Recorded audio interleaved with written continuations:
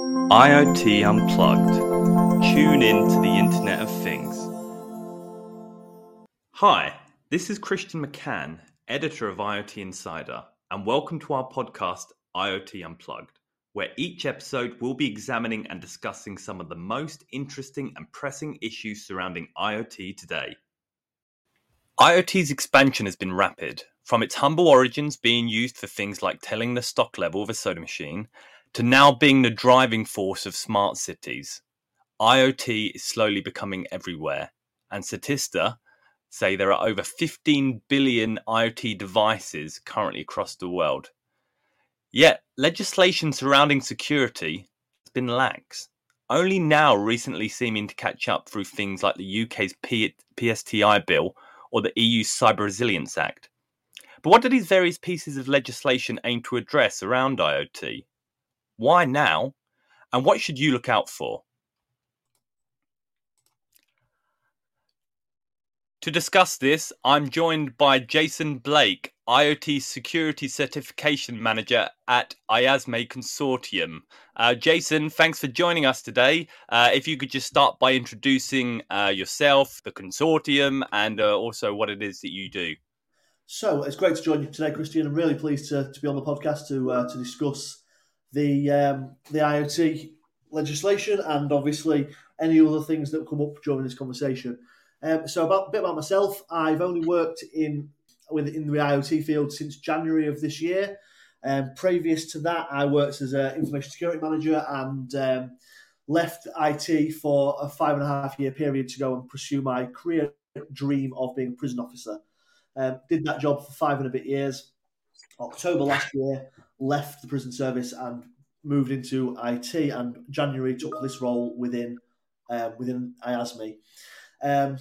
Really enjoy it. See IoT as a very quickly and developing field. There is so much change and so much innovation within the field. It is just an exciting place to work. IASME are best known, I think, for being the official partner for the National Cybersecurity Centre on the delivery of the Cyber Essentials programme, which is owned by the NCSC.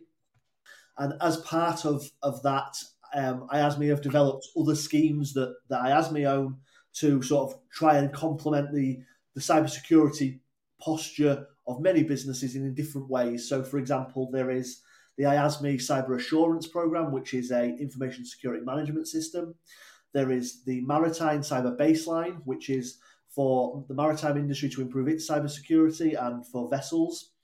There is the CAA and GovAssure programs. The CAA Assure is a part. We partner with the Civil Aviation Authority on, and that's one of the other schemes we run. And then there is my IoT program, and the IoT security scheme is, rather than like with Cyber Essentials, for example, that certifies a whole business, or Maritime, which certifies a specific ship, the IoT scheme specifically certifies individual devices against the legislation and ensures that devices that have the certification are compliant with the UK legislation.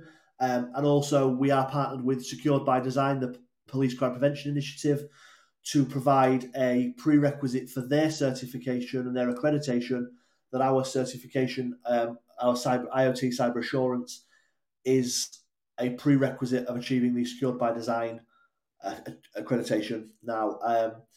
And the IoT program, we're seeing a lot more traction within the IoT world because of incoming legislation, like you mentioned, Christian.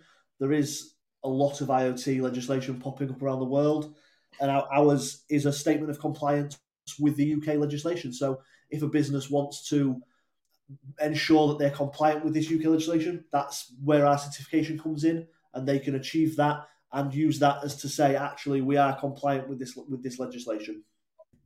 Okay, well, that's a good point for us to jump off. You talk about the UK legislation, and the UK legislation is like the PSTI bill. And I was wondering, what can you tell me about this? So the PSTI bill originally was two pieces of legislation that were sort of super glued together, which is almost in the name, the Product Security and Telecommunications Infrastructure. They were two very separate things. The first bit is the only bit that applies to IoT. It's the product security. The product security relevant legislation was brought in by the government because they feel that there are a lot of IoT devices and smart connected products for sale within the UK market, and there was no regulation onto how these devices were configured. No sort of guidance as to how consumers were viewed by these manufacturers. And also, as one of the technical controls is around support periods. And I think that's a really key one, because the government have said, actually, to the manufacturers, you need to be very clear and upfront about how long these devices will be supported for. Because it's all well and good going to Amazon, for example, and buying a smart toaster to find out that actually the smart function might only be supported with a software update for 6 months, and then it's useless, or it's a security risk on your network, which in a home presents a smaller risk. But if it's in a business network, then the risks are there. So I think the government have stepped in to sort of give a guide as to what these devices should look like and how they should be configured. I can really sympathise with that. I brought a smart coffee machine and it's no longer supported. So if only I would have brought it after the introduction of this, it'd still be working. Exactly. And so with that being said, sorry. No, go on, Christian. That's fine. I was just going to say, so, I obviously see the rationale behind this. Was there like a tipping point for this introduction of the bill? Was it like the proliferation of smart devices? They started to feel like, this is getting so big, it now is calling for it? I think that's exactly right, Christian. I think that the rationale was within government that actually, when you look at the numbers of IoT devices, that currently it works out that if in a smart home, if in a home you have around 10.9 smart devices, that number jumps to around 15.5 devices if you've got children, because children always want the latest technologies and the latest things. When I was younger, a Sega Mega Drive was the latest piece of technology. Now it's they want a smart speaker in their bedroom, or a smartphone, for example. So I think that the number of smart devices has grown rapidly, and the estimated number is that by 2030 there'll be around 75 billion connected devices around the world. And I think that's where the government have thought, with this many devices, there needs to be some level of control and level of guidance for manufacturers to be brought in. So that, for me, was the rationale, and I think you were spot on with that. Okay, well, interesting. Obviously, it's not just UK legislation. The EU Cyber Resilience Act. We're seeing the US Cyber Trust Mark. You're saying the proliferation of devices is maybe, it's a big reason why we're starting to see legislation around the world coalesce. But is there maybe another thing? Was there a lot of IoT devices that lacked good security? Is that another thing that prompted this? Again, excellent point, Christian. One of the sort of longest standing jokes within the IoT field is that the S in IoT stands for security. Obviously, it's not there, and because a lot of people's sort of opinion with IoT and smart devices was that there was very little security there. And, like you say, there's the PSTI bill in the UK, which is a world-leading piece of legislation. We're one of the first countries to actually implement that into law. There is then the Cyber Resilience Act in the European Union. There'll be the US Cyber Trust Mark in the US. Other countries such as Singapore, Saudi Arabia, Brazil are all looking at their own pieces of legislation to look at how they can protect their consumers by looking at what legislation they can bring in with IoT devices.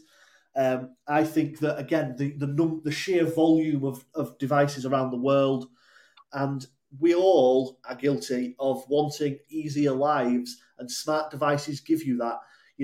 For example, 30 years ago, who would have thought that from your phone, from a mobile telephone, you could, whilst out in the shop, pay for your shopping, look at the CCTV at home to see who's knocked on the door, and then have a conversation with that person via a doorbell.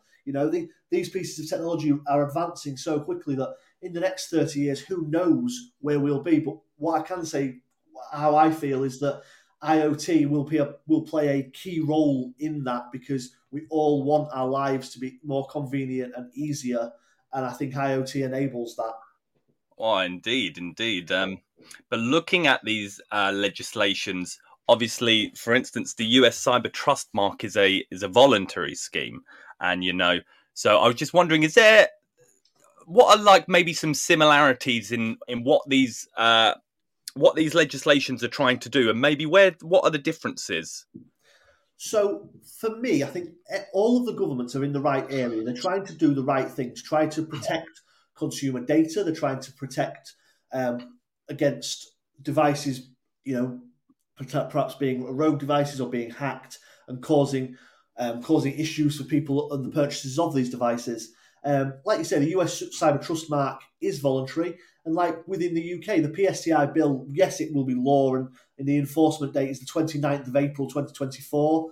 The government have given that 12-month grace period to be compliant with legislation, but there is no, like, for example, the US are looking whether to mandate a specific mark on products, whereas there is nothing like that within the UK. That's one of the reasons that our certification exists, because it is an option for businesses to say, rather than hire a head of compliance who needs to make sure to be aware of the changes within these standards or changes within the legislation, this certification could be much easier and much more cost effective to ensure that actually the products that we are selling are in line with UK law, because we are constantly in conversation with ITSE, who their standard is the sort of one of the most well respected within the world of IoT. It's called the ITSE EN 303645. It makes 13 recommendations for IoT devices, and the top 3 recommendations are what was taken by the government and wrapped up in the PSTI bill. But I think what all of the legislations are trying to achieve is they're trying to achieve a safer world for consumers and a safer world for when we buy a smart connected product, we can be confident that the data that's transmitting and that it's sending to us, or that we're using that device to submit data, that data, one, is secure, two, we know where it goes and where it's kept, but also that the devices are of a quality that they will continue to be supported, that consumers can buy in confidence knowing that, like you said, Christian, your smart coffee maker after 6 months, 12 months isn't going to be unsupported, and therefore a potential problem for people. Okay, well, excellent. Well, you talked about, like we said, about the smart coffee machine. I'm glad I brought that up. I'm glad I had a real world example. Maybe I was wondering if you could give some examples of, like, for instance, bad practice, good practice, and best practice by companies affected by the PSTI legislation. So one of the things I do in my role regularly is speak to companies and sort of speak to them about the legislation and make sure people are aware of it. Even people within the IoT field are still yet to be aware of the PSTI legislation, or within the manufacturing industry, for example, the awareness is quite limited. I was at an IoT event only 2 weeks ago. I had a speaking slot there, and I was talking to them about the technical controls within the PSTI bill.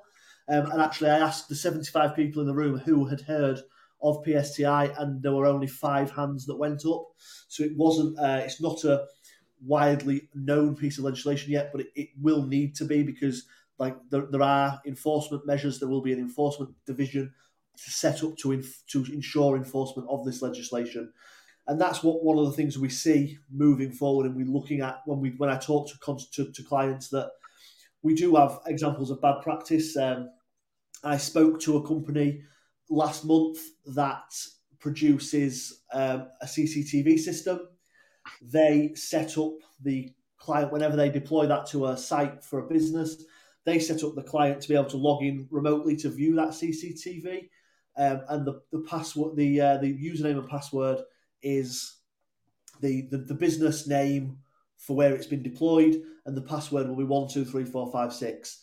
Now, I don't know about anybody that's listening, but in 2023, it is, for me at least, it's not a revolutionary idea that we don't use default passwords or easily brute forceable passwords such as 123456, default password, admin.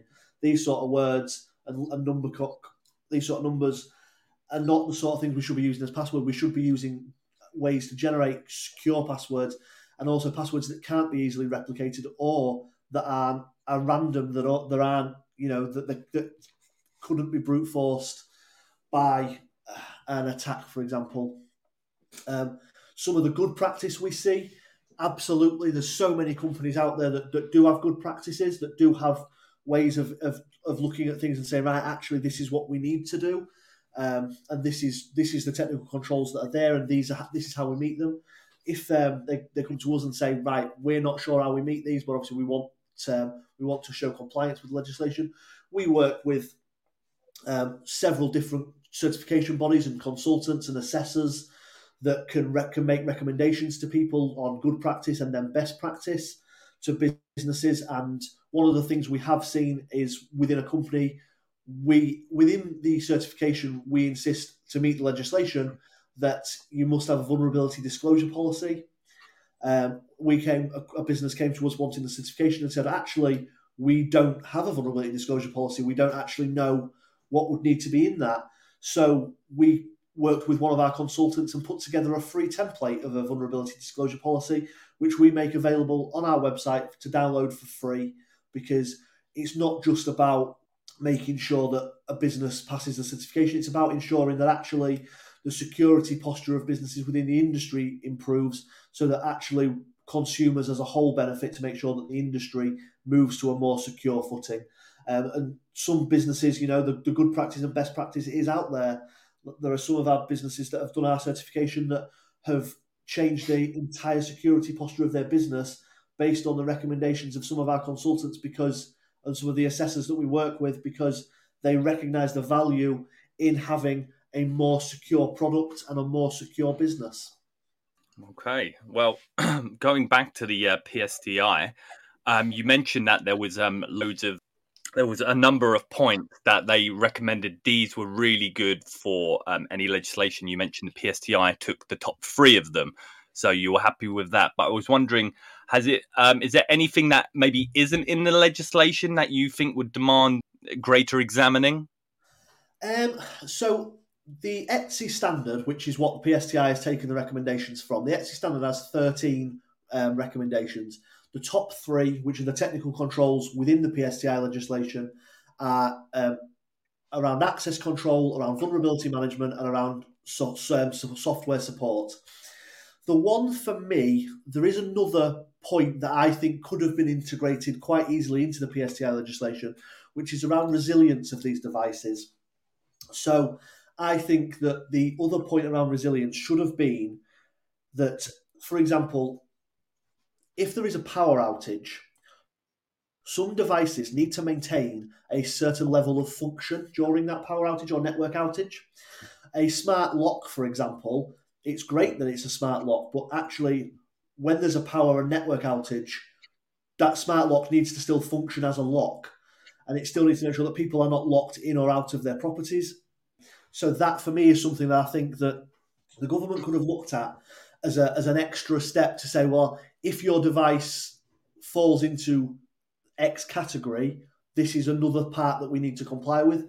And I also think that moving forward, that the rest of those technical controls are there for the government's disposal, that should they want to increase the security of these IoT devices, they would naturally look at the other 10 standards, the other 10 points within the standard, to say, what are the next couple of points that we could introduce into the PSTI legislation to actually ensure further compliance and to ensure further security, and look at greater legislative drivers for that. Okay, well, looking at the difference in legislation, just going back to the US Cyber Trust mark, that's like a voluntary labeling scheme. But I was wondering, what is your opinion on a scheme for IoT devices, for instance, to be voluntary? So where the onus is on consumers to make the decision versus manufacturers to ensure that the devices are up to a certain standard. So for me, I think that the government does mandate in certain ways certain sort of certifications or certain things that put an onus on the manufacturer. And I think that the US Cyber Trust mark, it is a voluntary scheme, and it is there so that I think consumers need to be made aware that actually this is a sign of quality. This is if a device has this mark on it that actually it is of a technical standard that it means that it's more secure. For me, the issue is when you make something like that voluntary, and then there'll be cost involved to manufacturers to get to that standard or to ensure that those products are secure. I think that's where things fall down, because most businesses are run on cost. And if there is an extra cost, if there's an extra burden placed on the manufacturer that they look at as voluntary to get those devices to be more secure, actually, what's the incentive there for them to go ahead and to actually progress with that? Whereas I think if it was mandated that the legislation and the law is the law, then it does, like say with PSTI, that does create a manufacturing industry that goes, right, okay, we do need to pay attention to this because there is an enforcement division set up solely to survey this to make sure that people are compliant. And that for me is the difference of if you're going to do it voluntary, that's fine, but obviously I would expect compliance will be a lot less with a voluntary scheme than something like PSTI that's mandated under this law. Indeed, and perhaps the average consumer's knowledge of IoT and sort of the security devices might make them less than informed to be able to understand the intricacies of why maybe some of these things are important. There was a recent study that showed that a lot of people couldn't really name smart devices. Yeah, I think that's the thing, isn't it? With smart devices, people. I mean IoT. I always make this joke, but IoT sounds suspiciously like it was made up on the spot by somebody. Oh, it was the Internet of Things. But most people don't recognise it as IoT. Most people recognise it as a smart device, or and it's like people say, Alexa, for example, is not secure because of the data that it transmits and it's always recording, etc. Well, okay, but how many have Amazon sold? And that's the thing, is that the consumers, I think, they see a device that they think, actually, that's good, that's what I want. And the security concerns and the security of that device are lower down on the priority list. Things like how much does it cost? That's one of the things that people always want. People always want to know, how much does it cost? What can it do? And I think when you look at, if you filter Amazon, for example, as a website by product, you can search by price, high to low. You can search by recommendations. There's nothing there that says you can search by security and to make sure that the devices you're actually purchasing are secure. And that's why I think the legislation is so key, to make sure that consumers are protected, because most people aren't aware, don't think about it, and actually would only think about it in a situation where there was a problem. And I think that is something that as we rely more and more on smart devices, that will become a bigger and bigger problem. Indeed. Well, finally, maybe I'd just like to talk about your certification and its benefits with the legislation. How is it going to improve the security of these devices? You talked about default number passwords being a thing, but is there anything else that is really key you would like to mention? Yeah, so our certification is 2 stages. It is a level 1, which is a verified assessment. You have access to an online portal. You put the information into that about your device, about to answer the points around the legislation, such as the default passwords, around vulnerability disclosure policies, and around support periods. That's then reviewed by an independent assessor, of which we work with several. We work with several certification bodies and several assessors. So that was reviewed by an assessor, and then should that not comply with the standard that is required to meet certification, that assessor can give expert advice and feedback to a business as to how to improve the security of that device, what they need to do further before they can achieve certification. And then what we see is that the business goes away, they look at the advice and feedback they've been given, they make some changes to their devices, or they make some changes to the policy that's involved, or, for example, where that vulnerability disclosure policy is displayed. Is it displayed in a nice, easy place to find on the company website, or is it tucked away somewhere that actually it's not publicised? So actually, part of the PSTI legislation is that that vulnerability disclosure policy needs to be public. publicly accessible. So then at the end of the level 1 process, if they've achieved the correct standard, we issue a certification, and that's a pass. And then if they want, they can move on to the level 2, which is a hands-on audit of that device and that product. Does it do everything that it says that it can do? So that it's set up as the assessor would act as a normal consumer to make sure that actually that device does everything that the manufacturer is claiming, and also then look at the device and the policies around it. So, for example, what is the policy around making sure there's no default passwords? How is that password generated, for example? One of the other ones is around how that device collects data. How is that data stored, and how is that data transmitted to people? Is that secure? And then again, looking at the policies maybe around the support periods and how a business is going to support that device for X amount of time, and defining that period of time. So then again, consumers can make an informed decision. Our certification is aimed at small and medium enterprise, but obviously we will certify any IoT device or platform. It is what we like to think it's an affordable certification. It's £500 for the level 1 and £2,000 for the level 2, so it's £2,500 in total to do both levels. And what we find with that is actually it does generally improve the security of the device, because the assessors are trained and experts at looking at how these devices work and then how they could actually improve the security. So we often find that there's recommendations made by assessors to businesses as to how they can improve. For example, on the vulnerability disclosure policy, again, some businesses, their policy isn't great, but that's just not just the same on vulnerability disclosure. You find that across the board with lots of different policies. So the assessor can make recommendations to that vulnerability disclosure policy and say, actually, how about this? Or have you thought about this? And it's that sort of, it's bringing that expertise to businesses.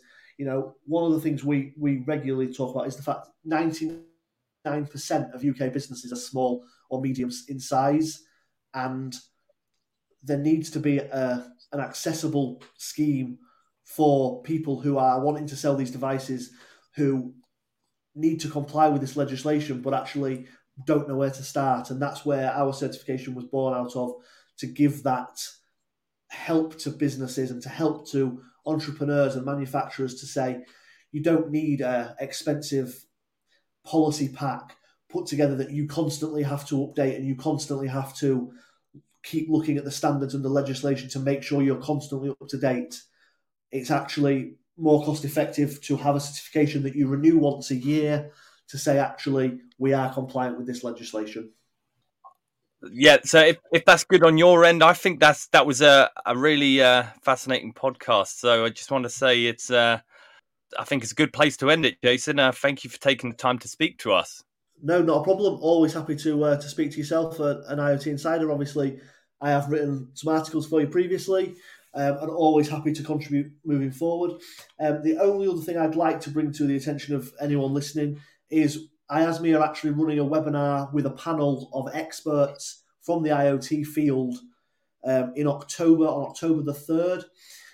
It's an IoT legislation webinar. It's a guide for businesses, how we can help businesses and manufacturers of IoT devices, what help is out there. The speakers, we're going to look at the legal landscape around IoT, a bit like we have here, Christian. We also want to help manufacturers ensure compliance with the legislation. So we're going to cover as much of it as we possibly can. It's being hosted by Sakama Limited, who are a cybersecurity company, who are one of our certification bodies. So a big thank you to them for hosting us on the 3rd of October. But that panel discussion will involve myself as the host, and then some key names within the IoT industry, such as John Moore, founder of the IoT Security Foundation, David Rogers, MBE, the CEO at Copperhorse, who helped the government with the legislation in PSTI with drafting it, Jonathan Angwin, who is the head of the IoT legislation at the Department for Science, Innovation and Technology, Michelle Crudolfer from the Secured by Design, Secured Connected Device Accreditation, and Jennifer Williams, who is the technical director she's the director of IT and operations at Sakama. She is also one of our IoT assessors, and I think the 5 people on the panel will be able to give a real insight and overview of IoT legislation and how manufacturers and businesses can be compliant by the time this enforcement date of April next year. Because the biggest part of PSTI is it's not just, the onus is not just on the manufacturer, it's on the manufacturer, the distributor, and the importer of those devices. Because if you're selling that device, then it is on you as well to protect the consumer. So that webinar will be the 3rd of October. And for a link, please head over to the IASME IoT page on LinkedIn, the IASME page on LinkedIn. I'm sure if you spoke to IoT Insider, Christian, feel free to give my email address to anybody who wants to speak to me about it, and more than happy to send a link out to ensure that people actually are aware of the changes in this legislation. Well, thanks a lot, Jason. We'll surely be attending it as well, so we really look forward to it. IoT Unplugged. Tune in to the Internet of Things.